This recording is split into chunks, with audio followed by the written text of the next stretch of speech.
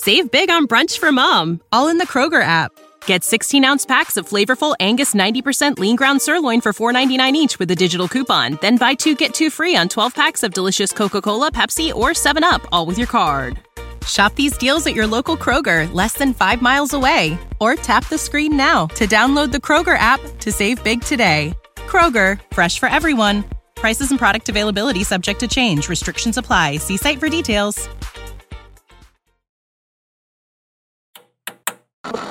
With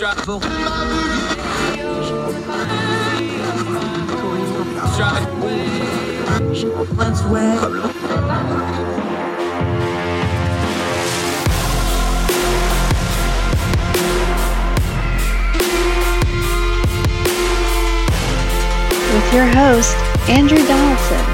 This is Heard Tell. Well, wherever you are across the street or around the world, so glad to have you as we continue to do what we always try to do, turn down the noise, get the things that matter, discern the times we live in, kind of get past all that craziness and see what's going on in the world around us. Let's start right there because there was a whole lot of crazy over the Christmas holiday and the repercussions and fallout thereof continues. Southwest Airlines had an absolute total meltdown. You probably saw it on the news. Now, there's a couple things going on here that we need to address, but I want to start big picture, then we'll come back to Southwest and take it from that angle. Here's the thing. Southwest Airlines is still a discount carrier, even as big as they get. Why do I call it a discount carrier? Because just that. They discount, they cut prices, they cut corners, they do things the other airlines don't to get their prices down to get you to go. Now, some of those things are obvious, the way they charge, the way they do things. Some of them are not obvious, like their interline agreements. If you don't know what an interline agreement is, that's the agreements between the airlines that a paying customer from one airline can be transferred or their baggage can be transferred or whatever the case may be to another airline. They don't have those agreements. So when Southwest's entire system goes down, they can't just put a bag on the next thing smoking wherever it's going. Those baggage just stop. Now, here's the thing. I did transportation for the better part of 15 years before I started writing and doing media, and a good decade of that was doing air transportation. So I know a little bit about what I'm talking about here. So let me just lay it out to you this way. I've done a lot of flying and a lot of traveling. I never fly Southwest. I think I did once when I was in the military because they booked it that way. But if I'm paying, I never fly Southwest. Why? Because of this right here. I know how they operate. Their systems have been bad for a long time. It's been well known. People that know anything about the business of aviation and moving people and transportation, their systems were antiquated and it's not particularly well run. And I'm not trying to be mean. I'm just telling you, they're still trying to run Southwest as if it was Southwest of 20 years ago when it's a third of the size that it is now. This kind of a disaster was inevitable because they haven't upgraded their systems. They haven't upgraded their software. Their management hasn't kept up. They have the same staffing and hiring problems everybody else does. And it created a bomb that went off. And then when you throw in the fact that they don't have interline agreements and other things, they don't have any friends to phone to try to bail them out when almost all of their own flights ground to a halt. I never flew Southwest because to me, I needed some more security than what I knew the underpinnings of their organization would give me. And sure, you probably got away with it for years, but that one time when you really needed it over Christmas break, what happened? To me, that's the money. That's why I don't usually fly discount airlines and low-fare carriers. It's a trade-off. If you do it, for God's sakes, go carry on only. Don't let them handle your bags. But most of the time, you may be okay. Make an informed decision is the point here. The reason I bring up informed decisions, it's a trade-off. You're getting a cheaper ticket. You're getting less services. Here's the problem. We are now into the next phase of this story of do something. And everybody's demanding that somebody do something. And no sooner does do something come out of your mouth than somebody starts looking to the federal government to do that do something because, of course, we got to bring the hammer every time we need to get rid of a fly. So there's been a couple different layers of this. A lot of people are pointing towards Pete Buttigieg, and not just Republicans, the progressive friends of ours, the Bernie wing of the Democratic Party. They're all over Pete Buttigieg, talking about how he was unqualified for the post and why did you let this happen? That's a little unfair, although I do agree that he was put there for political reasons, not because he knew anything about transportation. Here's the thing, folks. Have we not learned our lesson yet? Whether it was COVID, whether it was anything else over the last however long you've been alive and been an American and followed politics. When has yelling "do something" ever actually done something good? Oh, they can do things. Part of the problem with aviation in America is not that it's not regulated enough. It's regulated to the gills. And a lot of those regulations are from the 50s, 60s, and 70s. They're outdated, antiquated, and need updating. What is needed here is not the sledgehammer of government to come in and do something. Whatever they do will probably make the next thing worse. Imagine if they come in and start dictating which systems and which software upgrades a company needs to do. Well, that's what needs fixed here. Yes, I understand that, but understand how regulation works. If they regulate a specific kind of software fix, by the time they actually get it implemented, the next software thing's already out. See the problem? Kind of like back when they first started putting computers in schools. They forgot that those computers would be out to date by the time they actually got them all in the system. Then you got to pay somebody to fix them. Then you got to replace them. Before you just do something, you need to think these things out. Yes, Southwest made their own mess. They should have major repercussions. Most of the leadership should probably be examined very closely, if not out of jobs, for allowing this to happen, because they did allow this to happen. This has been building over a long time. Look, even 20 years ago when I was in the Air Force, we joked about how Southwest did things on the cut rate. Okay, these were known issues. They knew. It finally blew up on them. Everybody knew this was going to happen eventually. But bringing in the sledgehammer of government, or just blaming a certain government official, or just thinking that your political priors applied to this particular situation is going to fix it, is not the answer. Didn't COVID teach us anything? We can rain money down on a problem.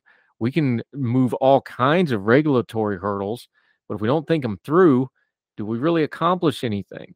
So it is with this Southwest thing. There's a lot of viral video and a lot of pressure for the government to do something. They love to do something. They'll do what they want to do, not just solve the problem you think they will when you start demanding do something. Be careful summoning forth the big, powerful being that is the federal government to fix your problem of the moment. And as bad as the Southwest thing was, it was a problem of the moment. And just business-wise, they're going to have to fix it now because they don't want to take another hit the way they just did. Summoning government to fix it, probably going to create a couple more monsters down the road that you ain't going to like. That's how the airline industry got in the mess it is right now.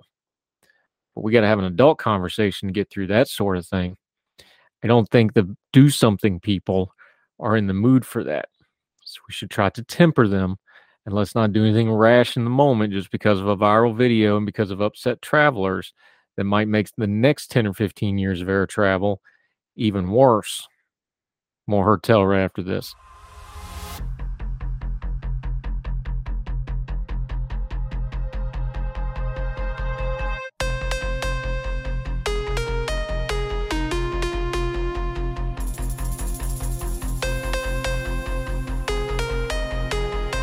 America. We are endowed by our Creator with certain unalienable rights: life, liberty, and the pursuit of happiness. At Grand Canyon University, we believe in equal opportunity, and the American dream starts with purpose. By honoring your career calling, you impact your family, your friends, and your community. The pursuit to serve others is yours. Find your purpose at Grand Canyon University. Private, Christian, affordable. Visit gcu.edu.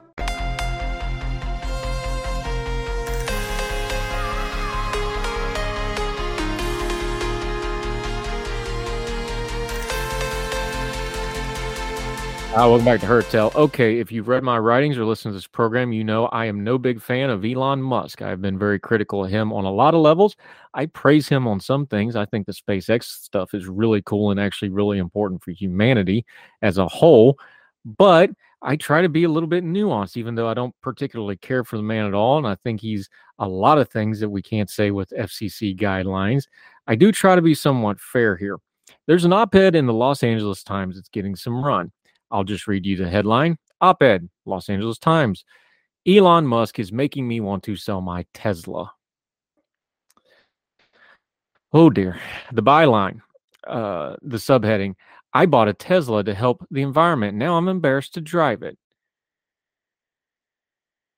Folks, both of these are a you problem.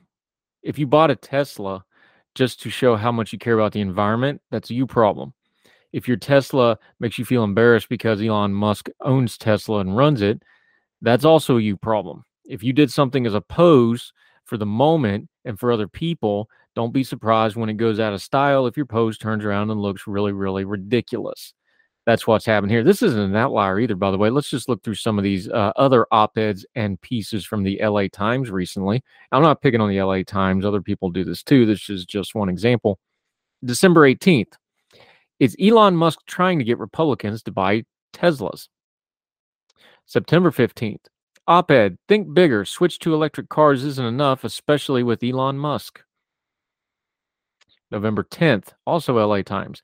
California liberals bought Teslas and created Elon Musk. Whoops. Folks, look, here's what happens with folks like Elon Musk. And I'm critical of him. I'm very critical of him. I think what he's doing is a train wreck in a lot of ways. He's also become the avatar. He's the featured person of the day on Twitter, we call it. Kind of almost a Trump replacement in the news media cycle. You need this main character to bounce everything off of to keep the cycle going. Elon Musk didn't make you buy anything. Elon Musk doesn't really affect your life whatsoever other than what you allow him to. Yes, he is in charge of Twitter and kind of making a hash of it. My Twitter's been barely usable the last couple of days for whatever reason because of they won't quit tinkering with the dang thing. But other than that, he doesn't affect your life any more than you let him. Are you projecting stuff on Elon Musk, or are you seeing him for the person he is? We have a lot of book on him, good and bad. He's had successes. He's had failures. He's had some really ugly stuff. Remember the cave diver that he called a pedo because he didn't like his stupid submarine idea? You've seen how he's treated critics, the way he's gone after journalists to try to cover him. No, he's not a very good person, but we got book on him. It's not my opinion. You can go look it up. But don't make him an avatar for your life. If you're buying a car because of a cause, or something like this, that's fine. But don't be surprised if that cause that is fashionable in the moment becomes unfashionable. That's why they call them trends. That's why they call them fads. If you want to buy an electric vehicle or a hybrid vehicle or whatever else because you're concerned about the environment, by God, go do it. And I wish you the joy of it. But that doesn't mean we're required to give you social media points and praise you to high heaven for it. Nor are we going to feel sorry for you if you doing that just for the pose of it doesn't work out down the road. Again, if you buy a Tesla to try to show off to your friends and Elon Musk now makes that unpalatable to you, both of those are you problems. They need to be solved first and foremost by you. We're not required to do anything except watch. Try really hard not to laugh. That'd be impolite. More Herd Tell right after this.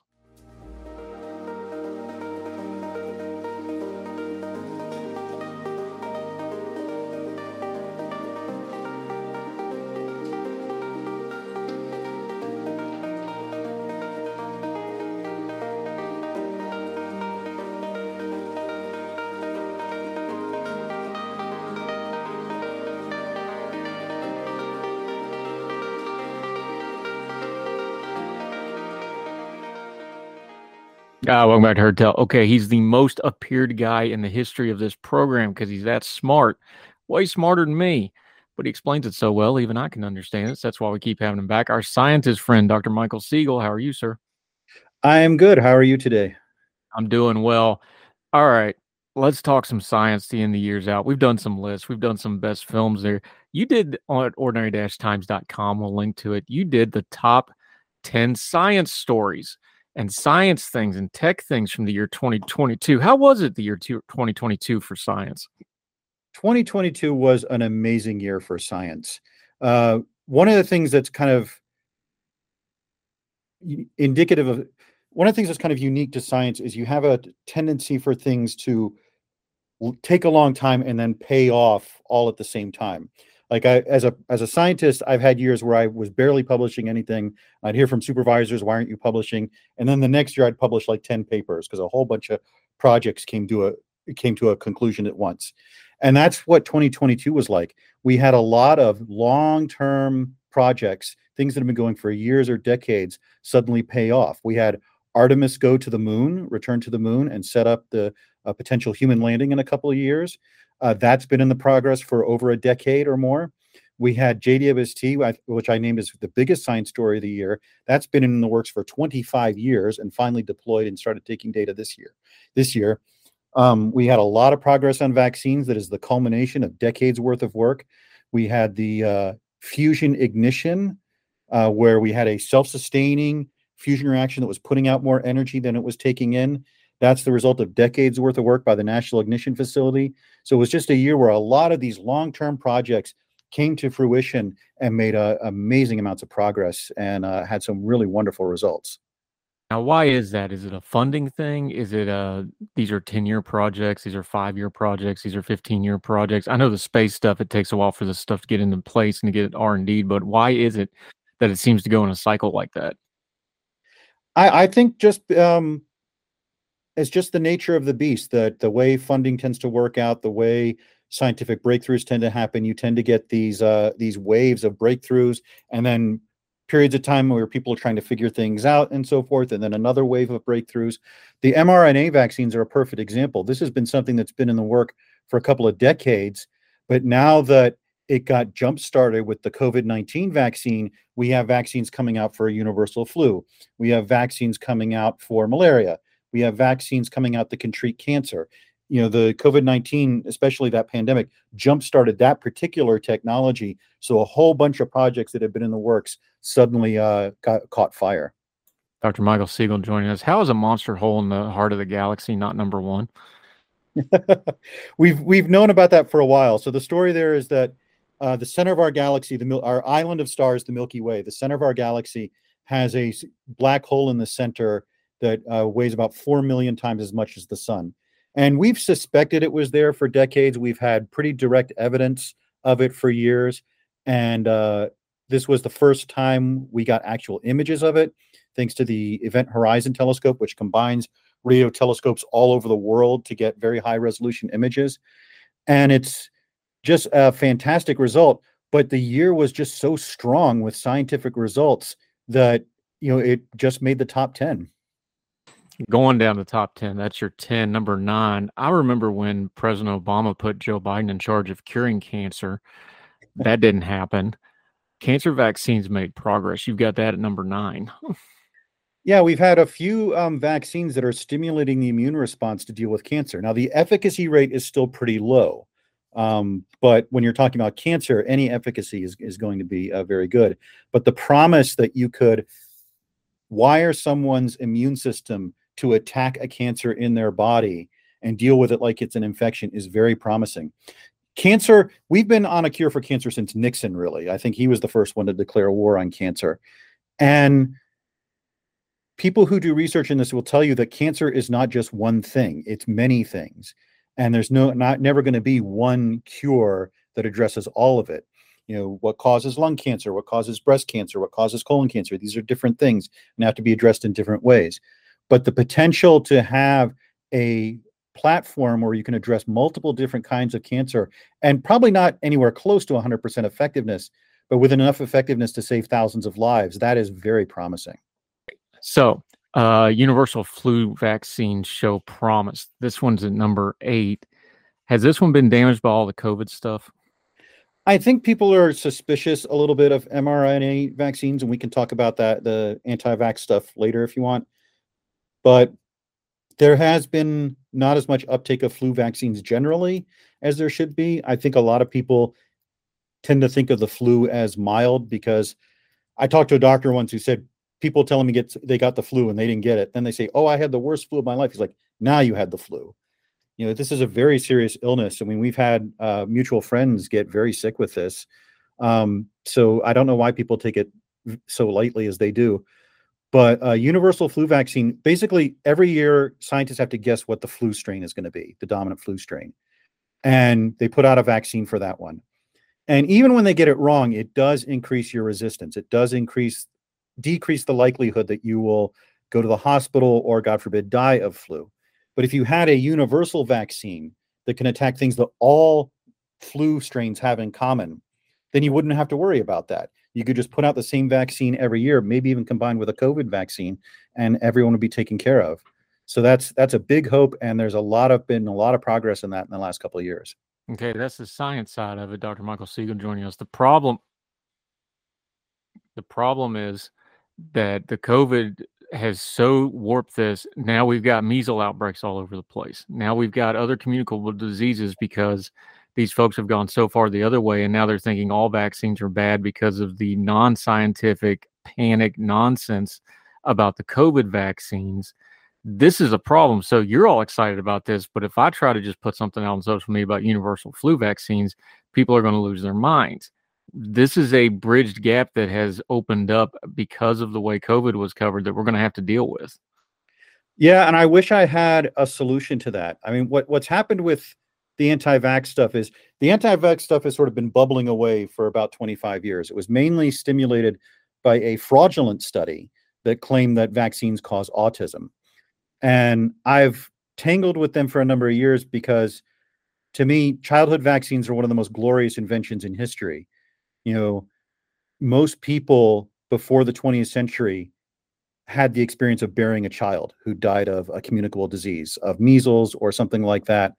And that's something that in the developed world is rare. And that's mainly thanks to vaccines. And it was also that when they were falsely claiming that vaccines cause autism, I kind of got offended that they acted as if autism was like the worst thing that could happen to someone. I mean, you've had Eric Michael Garcia on your show a few times, and he's written a book, We Are Not Broken, about how, autistic people are functional. They're, normal people. You don't have to like live in terror of someone having autism. And so that was an ugly strain that emerged in that. What happened was that you had this pandemic, so that disrupted a lot of people, created a lot of panic and a situation where people were disrupted and sort of looking for answers. And you also had these new vaccines, which a lot of people were kind of hesitant about. I was hesitant about it. And my wife, who's a biochemist and does genetic research, she was hesitant about it. But as the results came out and it became clear that these things were effective and safe, we adopted them. But that ran headlong into a well-oiled, well-prepared anti-vax movement. And it's no accident that many of the anti-vax arguments and platforms being used are the same ones that have been used for the last 25 years to advance this. Now, in this case, you also had the convergence of several other really bad factors.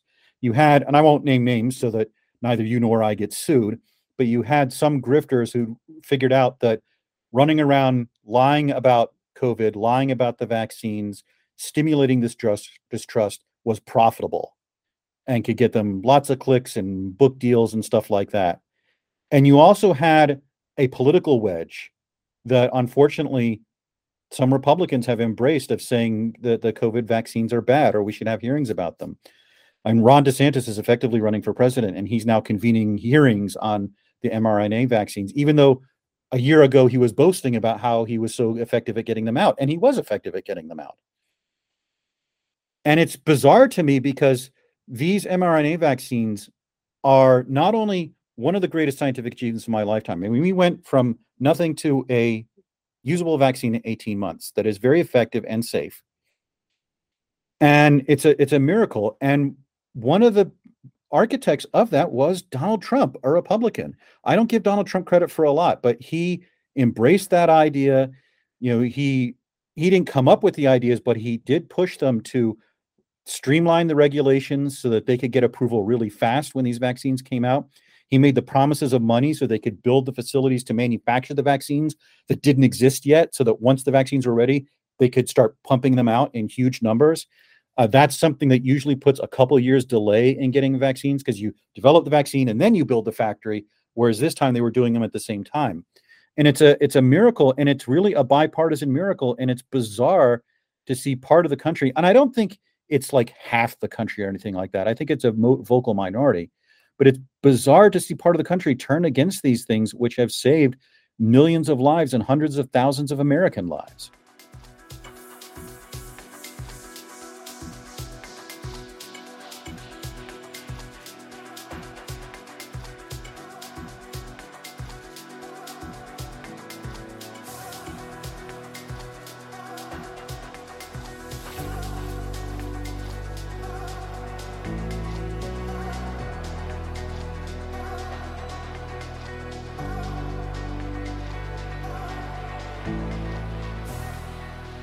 Yeah, I'll name names. Robert F. Kennedy Jr. Let's Yep. start with him.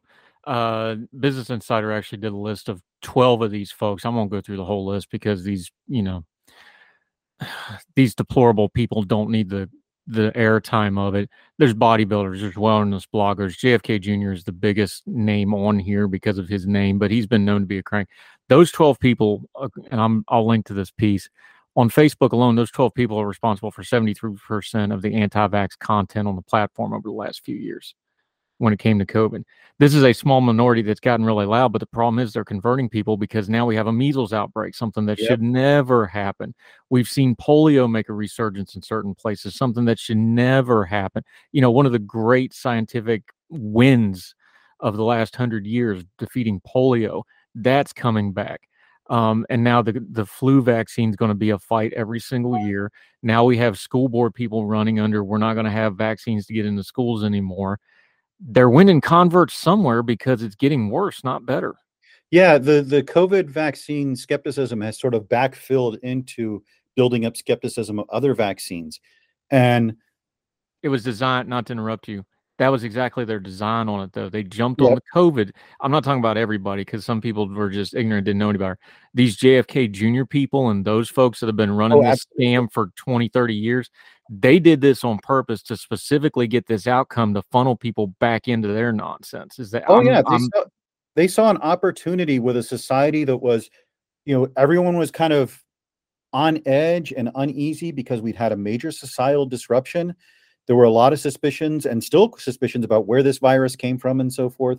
And they saw an opportunity to advance their agenda. And, when you're talking about measles and polio and things like that, these are well-tested vaccines that, save the lives of children and save them from lifelong disabilities. I mean, Mitch McConnell has a disability because he had polio as a kid. There are still people in this world who are disabled because of polio. When this broke out, my mother, who's in her 80s, she was telling me about when she was a kid and polio outbreaks would happen and they'd shut down the pools and everyone would stay home and everyone would be terrified because of a horrible progression of this disease. And to turn your back on this is just amazing to me. Like, even if vaccines called autism, which they do not, but even if they did, that tiny risk is nothing compared to the major risks that you're talking about with these diseases. There's a great Penn and Teller demonstration from their old show. I can't say the name of it or repeat what they said because it uses FCC non-compliant language, but where they demonstrate the difference between vaccinated and unvaccinated people using mangoes and bowling pins. And it's just a great demonstration of how safe these are. And I mean, even putting the COVID-19 stuff aside, you're talking about diseases that are very infectious, very lethal, can cause lifetime disabilities. I really don't understand what's going on. When what happened was the COVID-19 vaccine mandates came out and people objected to them. We said, well, we've been mandating vaccines for a while. And I warned that this would happen. And it did. That a lot of people said, well, then we shouldn't mandate those vaccines. And that ended up being what happened, that there is this movement to push back against ordinary vaccine mandates. And it's really distressing. Yeah, it's not a complicated issue at all. You have a right to not vaccinate yourself. You have a right not to vaccinate your child. The rest of civil society has a right to shun you for not being vaxxed so that they don't get the disease that you refuse to get vaxxed for. This is not complicated. This is how all of recorded human history since we've come up with vaccine has operated. Mm-hmm. And yet people seem to think because they have Facebook and Twitter accounts, somehow those rules don't apply anymore. But it really is that simple. That's not a breach of anybody's freedom. You have a right to not be infected by a disease from somebody else. They have a right to not get the vaccine, but then you have a right as a civil society to put them over there by themselves because they're infectious.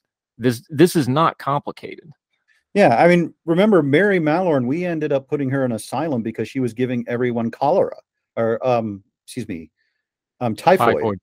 And she, to her dying day, refused to believe that this was the case and kept taking cooking jobs and killing people because she refused to believe that she could be a non-infectious spreader. And this is long established.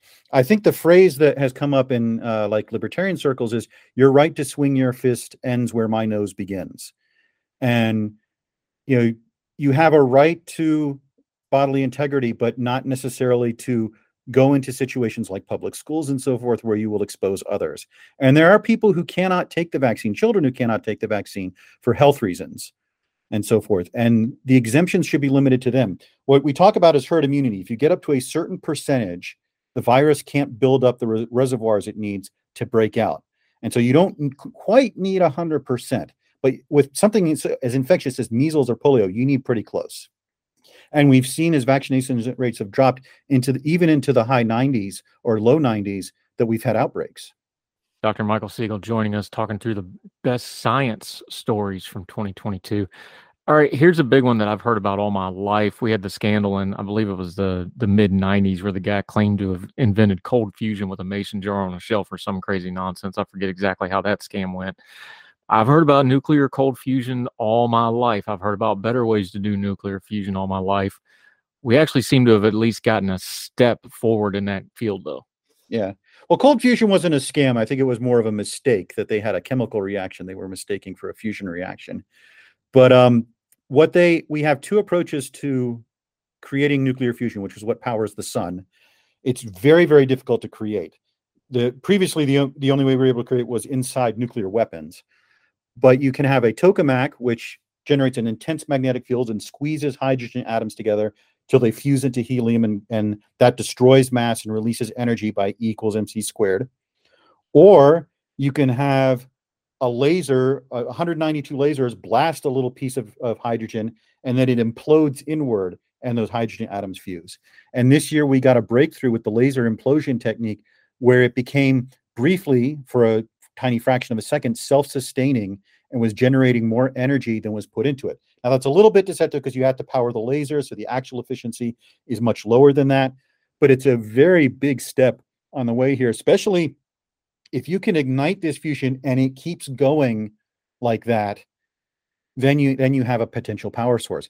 Now with the laser implosion technique, they're doing this once every 7 months. You need to be doing this multiple times a second to have sustainable fusion.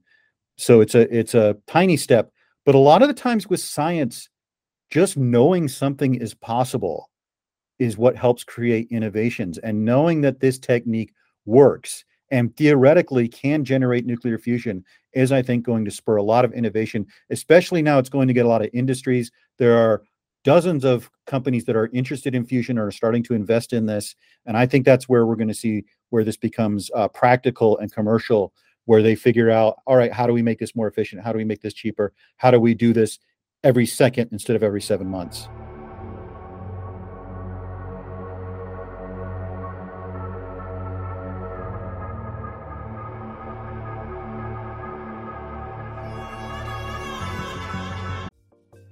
Folks, if you've listened to the Heard Tell program, you've heard our friend Gabriella Hoffman, but you need to make sure you're checking out her podcast, District of Conservation. It's a podcast exploring the nuances of true conservation efforts from DC and beyond. From topic discussions to exclusive interviews with conservation and energy newsmakers, Gabriella keeps listeners appraised of the latest news stories while elevating important voices.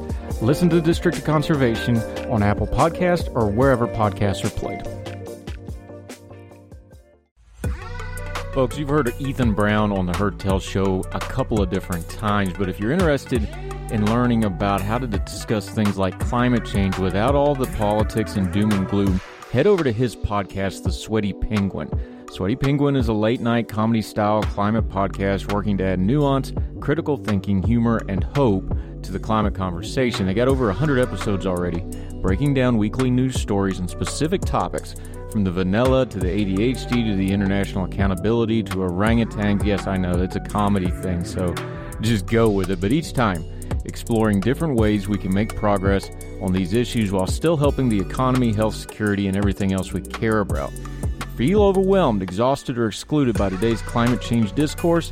This is the podcast for you. Find The Sweaty Penguin wherever you get your podcasts or at www.thesweatypenguin.com.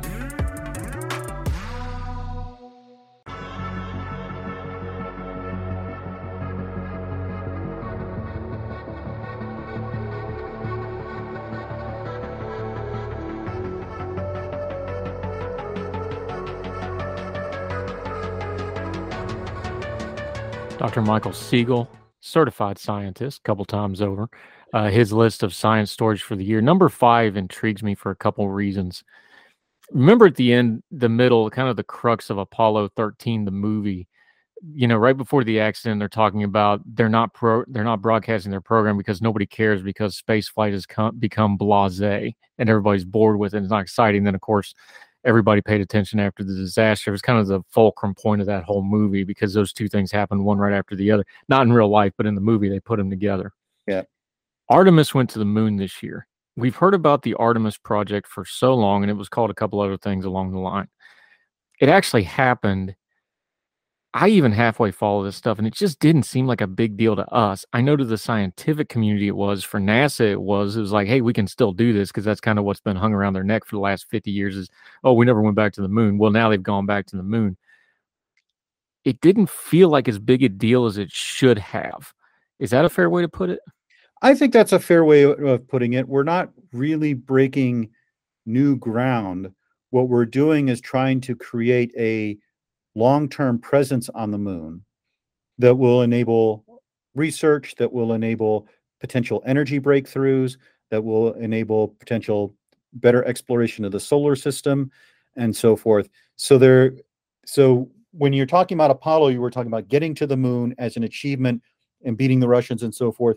Now you're talking about sort of recreating some of the beats of that program, but in a way that is more consistent with a sustained presence on the moon and a sustained program of space exploration that has a much more defined purpose.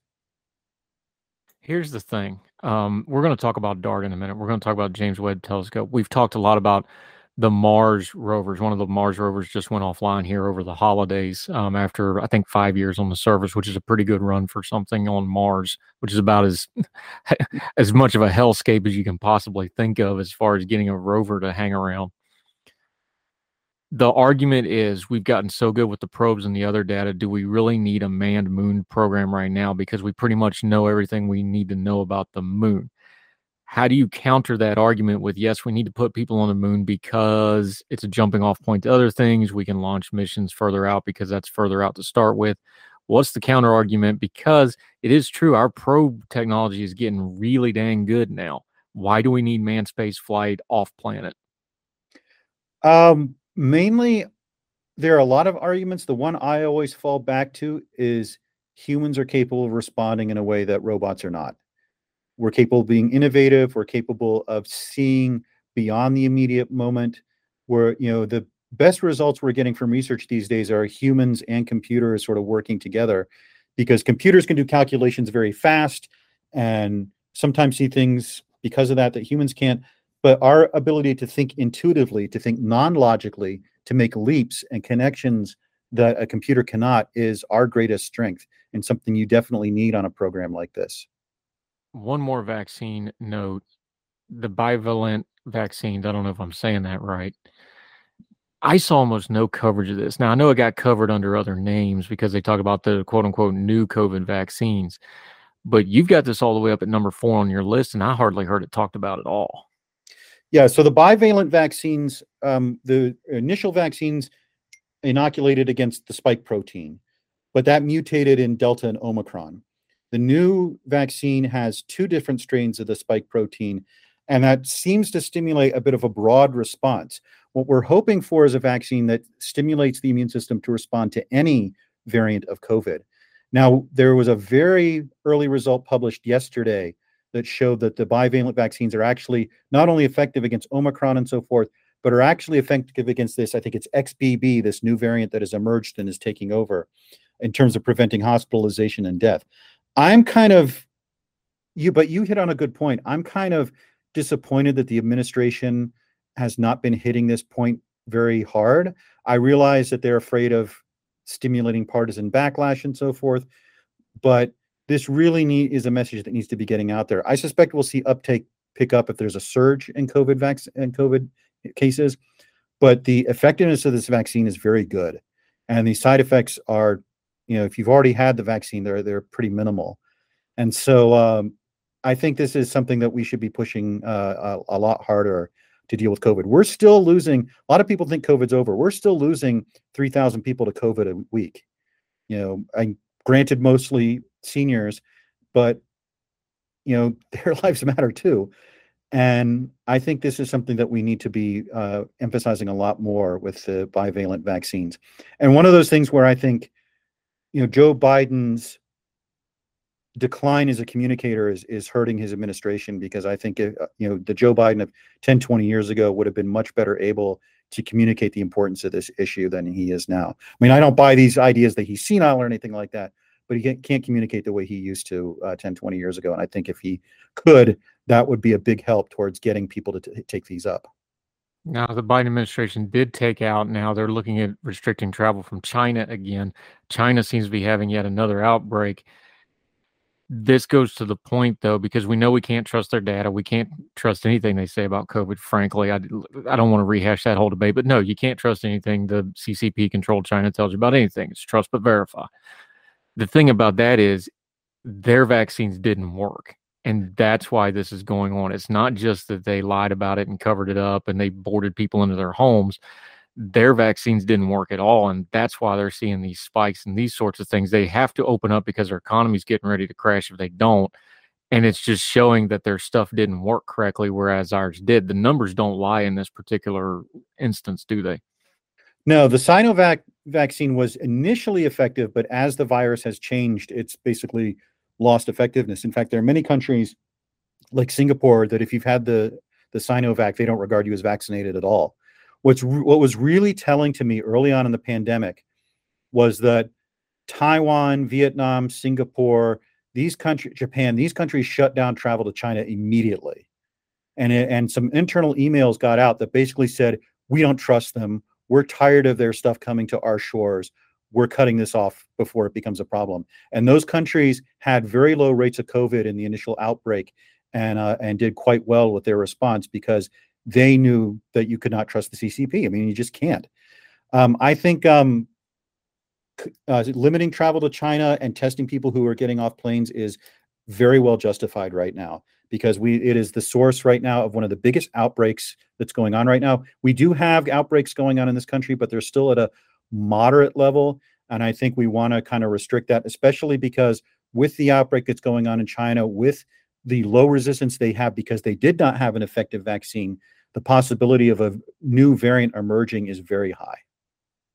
Yeah, Dr. Michael Siegel joining us. Okay, how about the outbreak that wasn't, although it was serious for the people that had to suffer through it, monkeypox? Some of the media were trying to build that up, no doubt, into the next big thing. It wasn't. It was pretty much capped off the way you would expect a public health response that was halfway well managed to be managed. This is a very different illness, of course. It has some very specific contact criteria for spreading, unlike COVID, where it's, we're still not completely sure all the ins and outs of how that spreads. This one, we knew how it spread. They got a hold of it quick. It was not a pandemic. It was contained quickly. You got it at number 2 for all the public health failings. This was a public health win. Yeah. Monkeypox is not as infectious as COVID, as you said. It requires very close contact, not necessarily sexual contact, but pretty close contact. But we had about 30,000 cases in the United States and about 20 deaths. There was a panic earlier this year that this was going to break out. It was going to be the new COVID. And certainly this seemed to spread a lot easier than monkeypox had in the future. And in Africa, you will get these occasional outbreaks where it's endemic. But by giving lots of people vaccinations, by encouraging especially the gay community to restrict their behavior while this was still going, we are now down to single-digit cases a day. And we will probably see this peter out within the next couple months. It's really just bubbling away, and it did not become endemic to the United States so far, knock on wood. And I think this was exactly how you want to contain a pandemic. Now, COVID, even if we'd responded perfectly, it might not have been contained that way.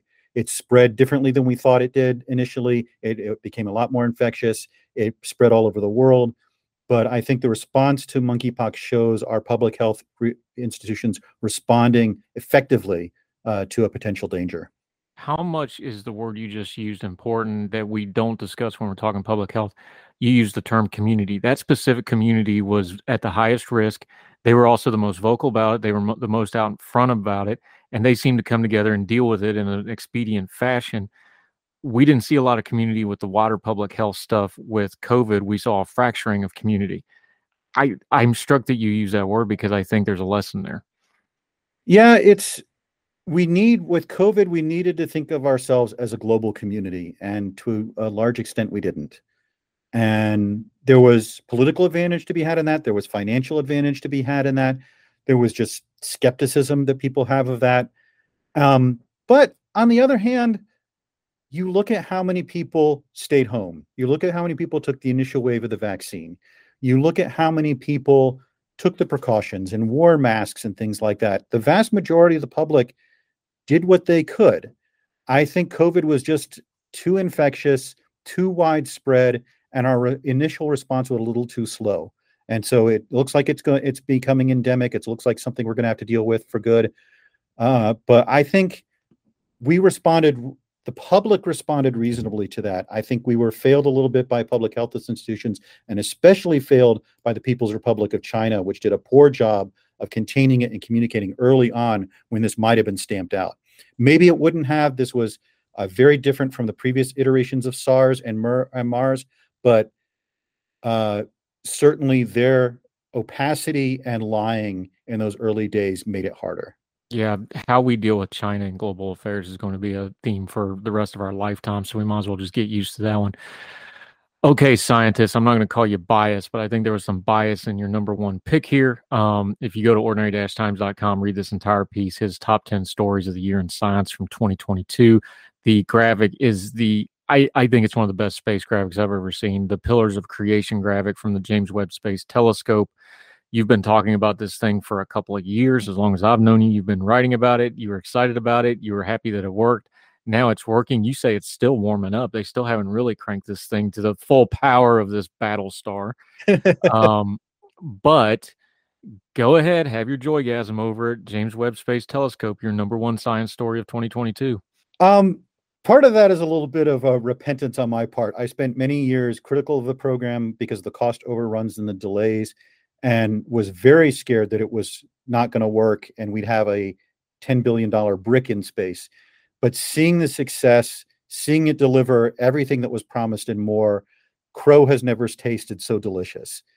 This is really, I sometimes say that the Hubble Space Telescope is one of the wonders of the modern world because of the way it has expanded our understanding of the universe, the way it has created these images that just make people's jaw drop of what's out there.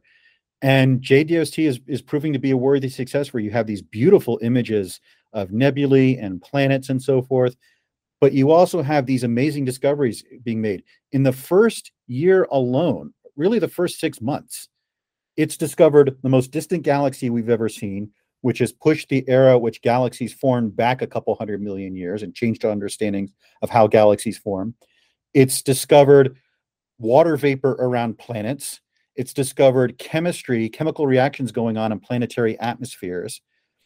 And this is just the beginning. I think by the time this mission is finished, our understanding of exoplanets, understanding of star formation, and our understanding of those first few 100 million years of the universe is going to be dramatically transformed.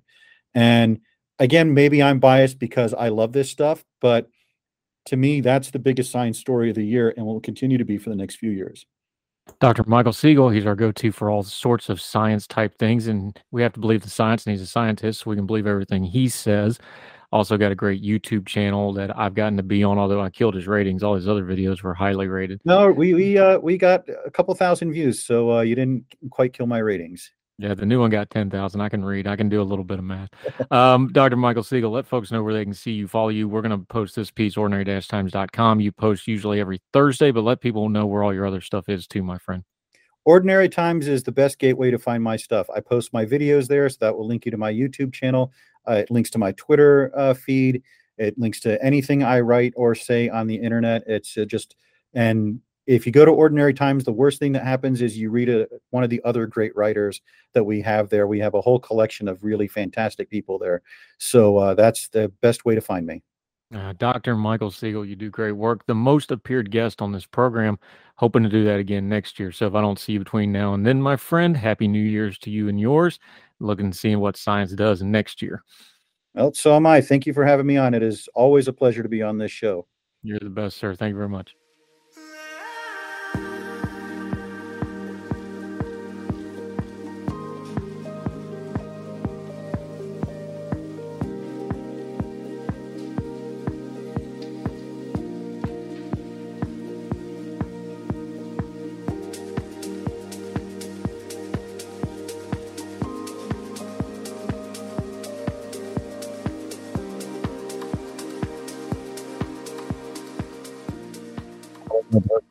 All right, to end the program, the last program of the year of our Lord 2022. Boy, God, did that go fast.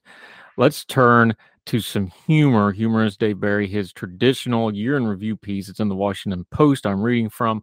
I'm just going to take the excerpt from the end. You can read the whole thing. We'll link to it. I think he makes a good point here. On the political front, this is Dave Barry. There's a refreshing new vibe in Washington as the two major parties finally pass the toxic nastiness of the midterm elections. Look forward to the new year, an opportunity to end the cynical partisan gamesmanship instead of seek common ground in a sincere effort to solve the problems that the American people actually care about, such as an epidemic of illegal drugs that we apparently ingested before writing this sentence. Because in reality, there is no new vibe in Washington. Washington is Groundhog Day with Bill Murray as Congress. The only change is that the Republicans have narrowly regained control of the House of Representatives, which means they can spend the next 2 years seeking revenge on the Democrats. For example, they could form a House Select Committee to investigate the House Select Committee that investigated January 6th. Of course, the Democrats still control the Senate, which means they could retaliate by forming a Senate Select Committee to investigate the House Select Committee, investigating the House Select Committee that investigated January 6th. Thus, the legislative branch of the federal government could spend the next 2 years probing itself like some kind of deranged proctologist. And if that isn't enough political assignment for you, we can also look forward to 2 soul-sucking years of build-up to the 2024 presidential election, which could very well wind up being the contest between, speaking of Groundhog Day, Joe Biden and Donald Trump. That's right, the voting public could face a choice between 2 men who are both, according to the polls, unpopular with more than half of the voting public, and who will both be older in 2024 than the Adirondack Mountains. That's the kind of quirky political scenario we sometimes wind up with in this country, thanks to a unique system of government created by our founding fathers who are rotating in their graves like hot dogs on an airport food grinder grill. So for the moment, the situation appears grim. Yet there are plenty of reasons to feel hopeful about the future. Just to name a few, and there's a parenthetical here of note to editor, please insert some reason to feel hopeful if you can think of any. Dave Barry writing in the Washington Post. Thus it is with a feeling of guarded optimism that we as a nation reach the end of this disturbing year and thankfully enter the holiday season. The festivities are somewhat subdued as inflation forces consumers to cut back. According to the U.S. Commerce Department's Bureau of Conifier Statistics, the median household Christmas tree height, which last year was LeBron James, currently stands at Danny DeVito. But it's still the holidays, time when we gather with loved ones from near and far, assuming the ones from far were able to sell enough blood plasma to afford the airfare. And assuming they didn't fly Southwest. That's just me adding that in there. So let's forget about the year we just went through. Let's give our loved ones a big old holiday hug and enjoy this moment. And on New Year's Eve, as we prepare nervously to face 2023, let's be sure to have a big calming bowl of ice water handy when the clock reaches midnight and we say Happy New Year. Dave Barry writing in the Washington Post. We hope you have a good new year this last Heard Tell program of 2022. Next time we see you, it'll be the year of our Lord 2023. God help us all. Wherever you and yours are, we hope you're well. We hope you're well fed. We'll see you in the new year for more Heard Tell. All the music on Heard Tell is provided under a Creative Content license from monstercat.com. Somos la máquina.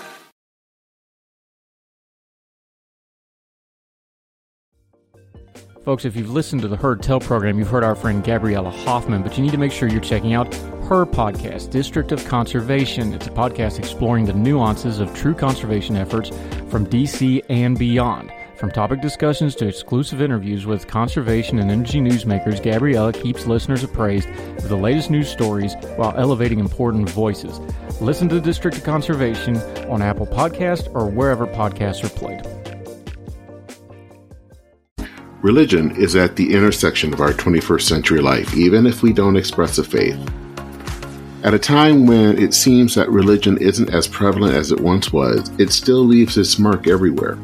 As a pastor, I know that religion isn't something I just do on a Sunday, but it's found in every nook and cranny of my life.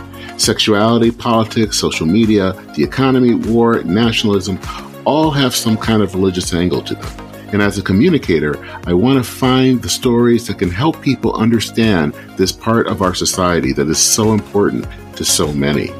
Hi, I'm Dennis Sanders, and I'm the host of Church in Maine.